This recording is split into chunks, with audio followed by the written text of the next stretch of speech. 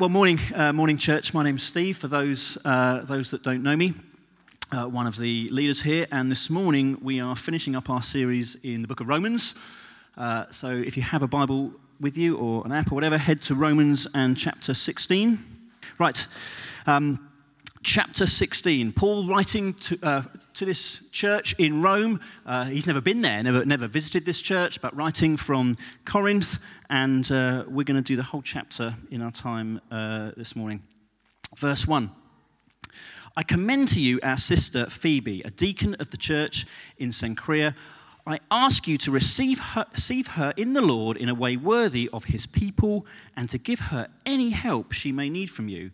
For she has been the benefactor of many people, including me. So Phoebe, she was a deacon. She'd been supporting Paul, supporting churches. So possibly a businesswoman, moved to Rome and had sought to sow her life into the church there, finance the church, be part of a number of people financing the church there, financing Paul's mission. So right from the outset here, we see a woman just planted in the church here in Rome, sowing her life into it, and as Paul says, a benefactor, supporting financially the church and the mission.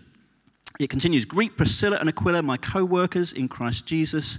They risked their lives for me. So, these are folk who are risking their lives for the gospel, for the church. Not only I, but all the churches of the Gentiles are grateful to them. Greet also the church that meets at their house.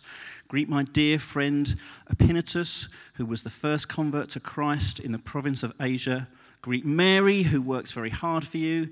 Greet Andronicus and Junia, my fellow Jews, who've been in prison with me. So again, these are folk risking their lives, getting for the gospel, put in prison for the gospel, on mission together with Paul. They are outstanding among the apostles, and they were in Christ before I was. Greet Ampliatus, my dear friend in the Lord. Greet Urbanus, our co-worker in Christ, and my dear friend Stachys. Greet Apelles, whose fidelity to Christ has stood the test. Greet those who belong to the household of Aristobulus. Greet Herodion, my fellow Jew. Greet those in the household of Narcissus, who are in the Lord. Greet Tryphena and Tryphosa, those women who work hard in the Lord. Greet my dear friend Persis, another woman who has worked very hard in the Lord. Greet Rufus, great name, chosen in the Lord, and his mother, who has been a mother to me too. Greet Asyncritus, Phlegon, Hermes, Petrobus, Hermas, and other brothers and sisters with them. Greet Philogus, Julia, Nereus, and his sister Olympus, and all the Lord's people who are with them. Greet one another with a holy kiss. And we'll pause there while I catch my breath from those long names. So what is going on here? We see a church of men and women together, sowing their lives into the gospel, into the church, into the mission. And you might read this and think, well, what's the point? All these greetings. Is it, couldn't Paul just have wrote it in a separate letter? Didn't really need to be included in Scripture. It's just him kind of saying hi to some folk. But what this gives us is a window, a picture into this early church in Rome. And what we see, as I said, is men and women serving together, partnering together for the gospel, sowing their lives, risking their lives, their money, their finances into the work that the Lord is doing, investing and serving the Lord together in mission. You didn't get, it speaks about Junia, you didn't just get put in prison for doing nothing. That would have been sharing her faith, sharing the gospel that she got put in prison for. So these folk were risking their lives. Some of them had been with Paul before and, possibly moved for business or whatever, but sought to get involved in the local church, sought to be a part, to serve, to invest in the church. And what we see really is it's like a family. It's fathers and mothers, brothers and sisters together serving the Lord in this church in Rome. It's wonderful. Fathers and mothers. And it's that sense of what's going on there is that we need one another, don't we? We need one another. Men and women, we need one another. Steph Liston, who was here a few weeks ago, part of the apostolic team in Relational Mission, the family of churches to which we're a part of. Written a book recently, Gender Equality, really accessible, excellent, readable book. I want to encourage you to get that. Just unpacking the whole complementarian idea that it's men and women created different but equal, different roles, different responsibilities, but equal and needing one another, partnering together, needing one another. And we see a picture of that, a window into this early church in this chapter here. And we, the church together, need one another. Back in the beginning of the Bible, in the book of Genesis 2, it says, God said it's not good for man to be alone. We need one another. Yeah, we need one another. Equal but different. We need one another. Natalie and I, in our marriage, we need one another, right? I can't do it alone. Kudos to single parents who have to do it alone. It's incredible. Incredible, and it's wonderful that church family can get involved and support and be together. But incredible. But in a marriage, we need one another. Yeah, fathers and mothers, brothers and sisters, we need one another. There's a partnership. There's a needing of one another together on mission. And City West here, we've been coming up to Easter next year. Will be 10 years. Can you believe it? 10 years, and we're still going.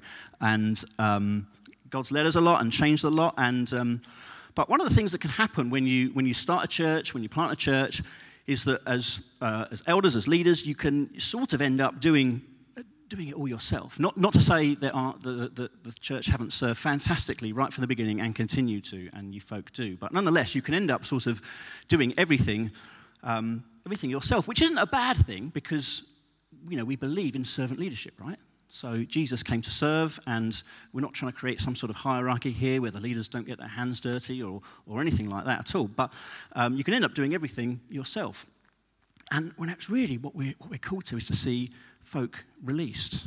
Because as we mature, we want to see men and women released into their gifting to serve the church like we see here in Rome. Yeah? And so we want to see that among us as we grow, as we mature. We want to see folk released and grow in their gifting. Because I believe there are people in this room, people in the church at City West here, men and women who will go on to maybe to be part of church plants, to plant churches, to be parts of mission works of significance. And we want to play our part in that while you're here.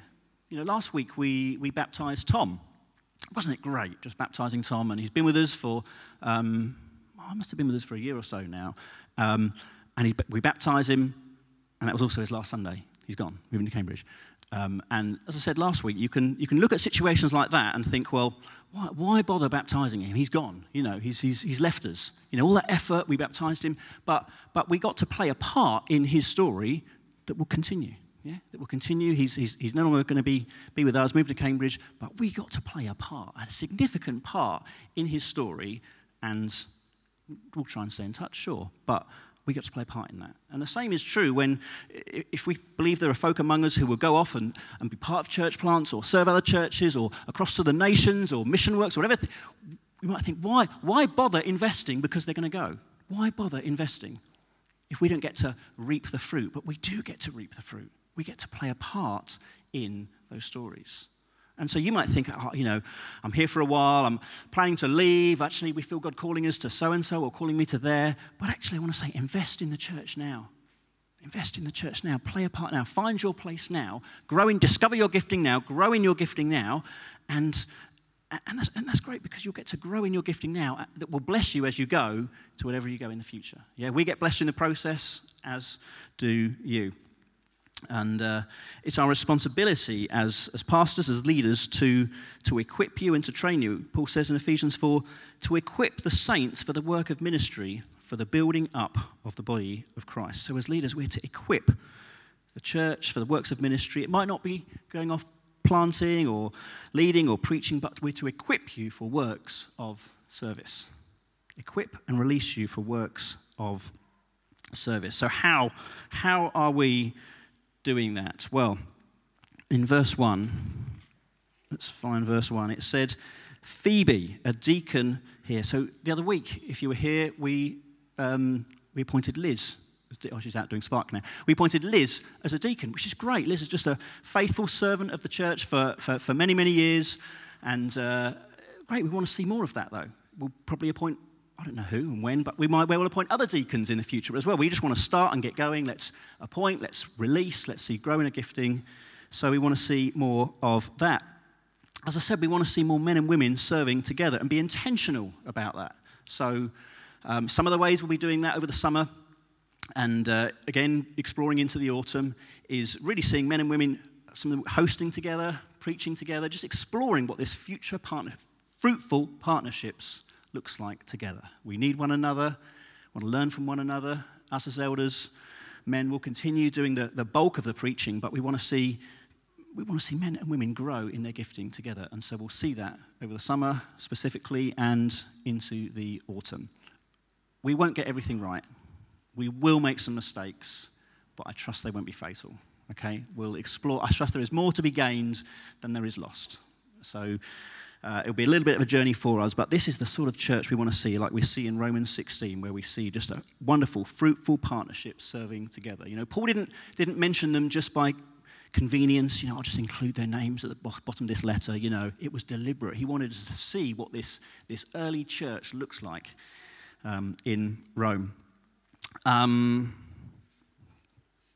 Let's move on. The next point, a church, it works together in unity, doesn't it? It works together when the church is in unity. We've seen Renewal was here the other week ago, Saturday, our women's event, and a slightly smaller setting, but it's been wonderful just to see women step up, released in their gifting, equipped, and it spills out into all of church life. You know, in life groups and in all of church life, we see other effects of the good stuff that's going on when the women here have got together and been discovered their gifting, grown in their gifting. With the rest of the church has been blessed through it. So we want to see more of that. For men, for qualified men, we want to see more elders. And so we've been meeting with Jamie for a number of years now. It's been a long time. And at some point we will look to make Jamie an elder. Now, just on that, if you're thinking, how does that process work? Am I suddenly going to rock up one Sunday and, you know, Jamie's an elder this week? That's not how it's going to work. How it will work is at some point we'll gather the whole church together across sites and we'll say, hey, we're thinking about making Jamie an elder. Let us know what you think. And then we'll take some time to hear and chat and hear all the wonderful things about Jamie, and then at some point we'll lay hands on him and make him an elder, all being well. So there is a process that we go through. So we'll be looking to do that. But also, if we really believe that among us there are folk who will go and be part of church plants, and we get to play a part in that, then it doesn't just mean deacons and leaders and preachers and hosts and all that, but it means more elders. And so we're meeting with a group of younger guys, Callum, Johnny, Sim, Ed, Joe, just to really explore what eldership is and talk about that and discuss it and so on. It's not like a conveyor belt where we're going to spit out half a dozen elders at the end of it. Many of them probably will never become elders here. They may go on to be elders elsewhere. They may decide, actually, it's not for me. You know, God's not got that call on my life. But it's really just a process of exploring it together. So that's why there may be others come in and join that group, or others decide, actually, no, I'm out. But we want to be intentional about raising up more elders. Because again, even though they may never be elders here, we get to play a part in their story and be faithful servants to seeing the saints equipped, and I say be part of their story beyond what happens here. So we want to see men and women discover, trained, equipped in their gifting. Not all will teach. It's not all about the upfront stuff. In fact, some of the biggest blessings to me and have been, and kind of pillars in the church have been like those gifted in encouragement. Just to come and say, encourage those among us, just to encourage and support have been some of the biggest blessings. So it's not all about upfront stuff, but it's also about just discovering your gifting, where you are, and finding your place in the church.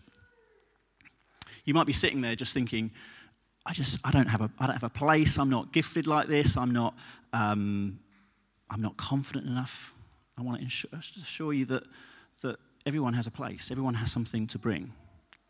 I remember, so you may not think, you may think I'm an extrovert and I find it easy being up here speaking. I don't at all. I'm an introvert. If I've not spoken to you, it's not because I'm unfriendly or I don't like you. I'm just an introvert. It takes a little while for me to do that. And I remember somebody said to me years ago, would I be up for leading a life group? And I thought that seems like a big deal. I've not always hated speaking in public, but I thought, okay, I think in a home group with only a handful of people, I can just about speak in front of people. And so we started this life group, and terribly nervous in the run up to it. And I remember, we opened the Bible and we sort of studied it together, and really quickly I just had to go and make my excuses to, go to the bathroom and go, and just a bag of nerves. But my point is that where God calls and he equips, and even though we might discount ourselves, sometimes the Lord has got bigger plans for us, right? And so you may just be thinking, the idea of any sort of thing like this is just terrifying. But I mean, there's story after story in the Bible, right, of people who just got called and just thought, oh no, not me, somebody else.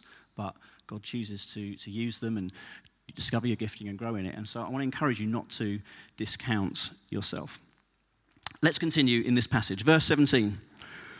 All the churches of Christ send greetings.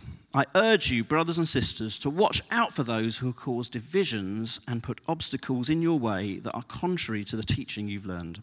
Keep away from them, for such people are not serving our Lord Christ, but their own appetites. By smooth and talk and flattery, they deceive the minds of naive people. Everyone has heard about your obedience, so I rejoice because of you. But I want you to be wise about what is good and innocent about what is evil. It's that importance of unity. It's just not a value in wider culture, is it? Unity. But we're to be united as a church, to be united in our love for one another and our love for Christ. And sometimes that comes at the expense of personal preference or doing things quickly, because we're different. We think and process stuff differently. It means taking time to listen to one another, to understand one another. It requires patience and grace and forgiveness, but unity is real important. Verse 20, the God of peace will soon crush Satan under your feet. The grace of our Lord Jesus be with you. Now you might think that last bit, the grace of our Lord Jesus be with you, is Paul just sort of signing off, kind of bye, or, peace out, I'm off. But it's not. It's let the grace of our Lord Jesus Christ be with you. Know his grace. Do you know his grace this morning? Have you discovered his grace this morning? Whatever crisis that you're facing right now, whatever personal situation and circumstance you're fighting right now, however big and daunting and overwhelming it seems, it pales into insignificance compared to the problem of the human heart, the problem of sin in my life and your life. Yeah? That crisis you're going through, whatever it is that is just absorbing you at the moment, compared to the cosmic deal of sin in your heart and an eternity separated from the Lord, it compares into complete insignificance. And yet, by his cross, by his grace, we are made clean, we are forgiven, we are free, we are accepted and adopted for those who put our trust in Jesus. You and I, we're we're recipients of grace. But so often and Tim touched on it when he shared this morning, so often what we focus on is the crisis in front of us, is the problem in front of us in our own life. So often that's what becomes just all that we can see. Just whatever's going on in our lives. Rather, instead of looking at what he has done and have the focus of our hearts, the direction of our hearts on what he has done for us. Yeah? That we don't deserve it, but we can't earn it, but let's have the focus of our hearts on his grace. As Tim was saying, on the focus on that, not on the problems, not on the crisis, not on I don't know how I'm going to get through this, I don't know how I'm going to work that out, but the focus of our hearts on him. That's how these these folk in this chapter 16 were able to be sold out for Jesus because their focus wasn't the crisis in front of them or the problem in front of them. Their focus of their hearts was on the cross, was on the gospel, was, oh Lord, how could you save me? How could you rescue me? How could you be as patient with me despite all the sin and the way I continually get stuff wrong? And yet you love me. You've forgiven me. You've adopted me. So of course, I'm all in. I'm all in. I'm going to take risks. I'm going to risk my life for the gospel. I'm going to get chucked in prison for the gospel. I'm going to give my money away for the gospel. Because they discovered something. They discovered something about the wonder and the glory of the grace of Jesus Christ. And that was the focus of their hearts. And for so often for you and I think the focus of our hearts isn't that. The focus of our hearts is the problem right in front of us, which is real and painful. I get that. But it's far better to have a bigger focus of our hearts on the grace of the Lord than on the detail right in front of us, yeah. The detail of today. Tomorrow there'll be something else, very possibly. Far better to have our hearts focused on his grace and be sold out for him. Verse 21, Timothy, my co-worker, sends his greetings to you, as do Lucius, Jason, and Sosipater, and my fellow Jews. I, Tertius, who wrote down this letter, greet you in the Lord. Gaius, whose hospitality I and the whole church here enjoy, sends you his greetings. Erastus, who is the city's director of public works, and our brother Quartus send you their greetings. Earlier on I mentioned about men and women serving the church together, but here, this guy's a director of public works, so it's clearly a man of significance. He's got a good job. So there's professionals here as well. There's folks who are clearly very wealthy. A few verses back in verse 23, it mentions Urbanus and Hermes. They're very common slave names. And this is important because this radiant church of Christ is built up of one new man and woman, slave, rich, poor, Jew, Gentile, in Christ. One new man, woman, all of those things together in Christ. And in our context, that might mean rich, poor, racial diversity, different languages perhaps in the future, men, women together on a mission serving Christ. United by one thing, our love for Christ and our love for one another. And as I said before, we really need one another. Verse 25. Now to him who is able to establish you in accordance with my gospel, the message I proclaim about Christ Jesus, in keeping with the revelation of the mystery hidden for long ages past, but now revealed and made known through the prophetic writings by the command of the eternal God. Here we go.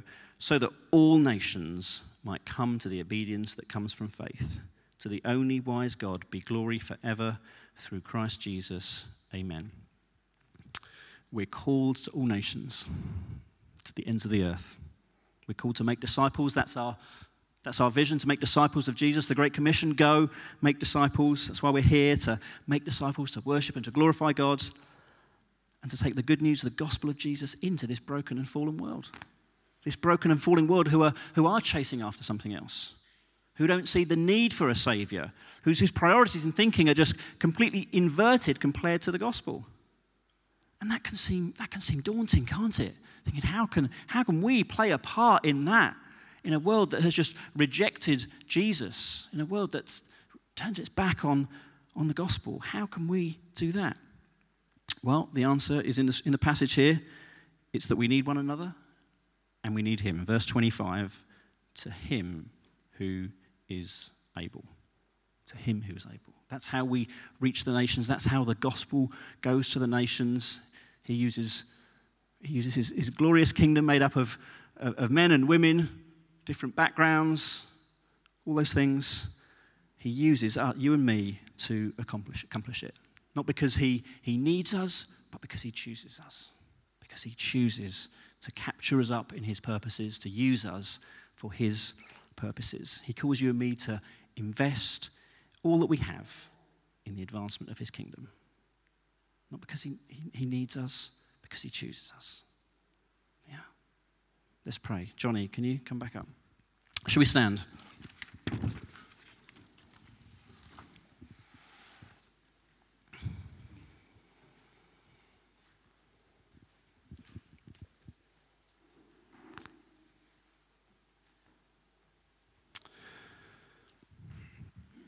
pray. Thank you, Lord. Thank you, Jesus.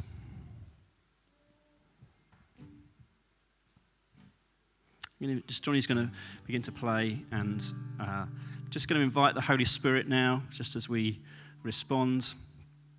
We want to sit under the Scriptures and just allow the Scriptures to speak to our hearts. And I'm aware there'll be many of us just with different things the Lord might just want to touch on this morning. And we're going to allow him some time in this song as we do so, just for him to speak to us. It may be just finding your place.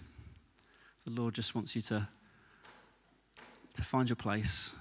You may be someone who's just been kind of coming and a kind of consumer Christian. He just wants to say, I want you to find your place. I want you to discover who you are in me.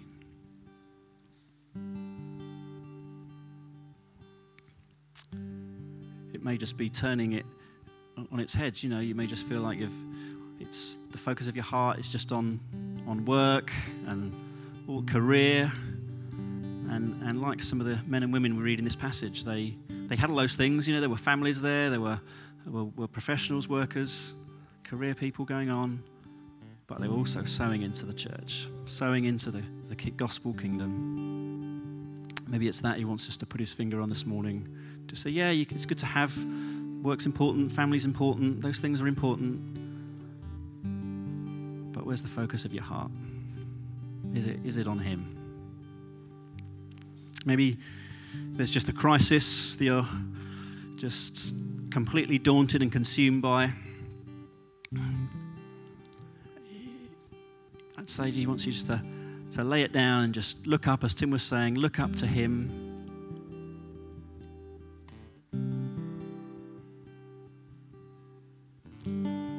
Be reminded of his gospel, his love, his grace for you.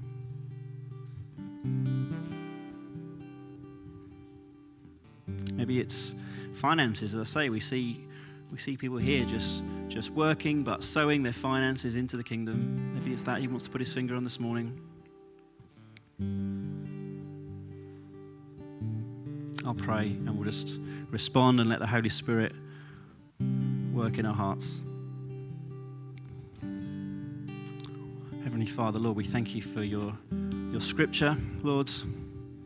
We thank you we find such depth in the most unlikely of places, the most unlikely of passages. We find wonderful depth and insight. We thank you for your grace, Lord Jesus, that you rescued us, that you saved us, Lord, that you're uniting us together, Lord, one new man, woman together in Christ.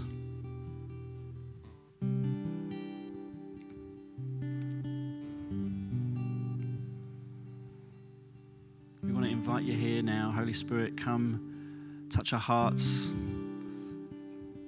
where we've got skewed priorities or just wrong thinking of discounting ourselves. I've not got a part to play. I've got nothing to give. Come speak into our hearts, we pray.